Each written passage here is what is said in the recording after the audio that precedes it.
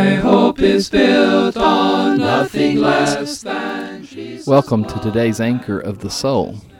There's a quote from a man by the name of George Herbert. It says, "And now in age I but again."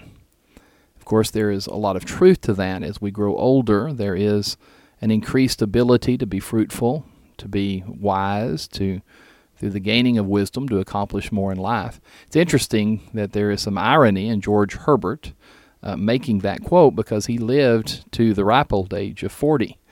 I myself have reached the ripe old age of 45. Just a few days ago, I celebrated my birthday. And as I grow older, I recognize that there is some good in gaining age, because with age comes wisdom. If you look in history, you'll find that most of the great men that are recognized and remembered accomplished a great amount after the age of 50. The University of Hard Knocks has its lessons. They are hard, but they are effective. We just have to recognize that the price of getting wiser is getting older. It takes time, and it takes experience to gain wisdom. Of course, that's why in the Lord's church that God appointed elders for the purpose of oversight. There's a text I would like to leave you with from Job chapter 32 and verse 7.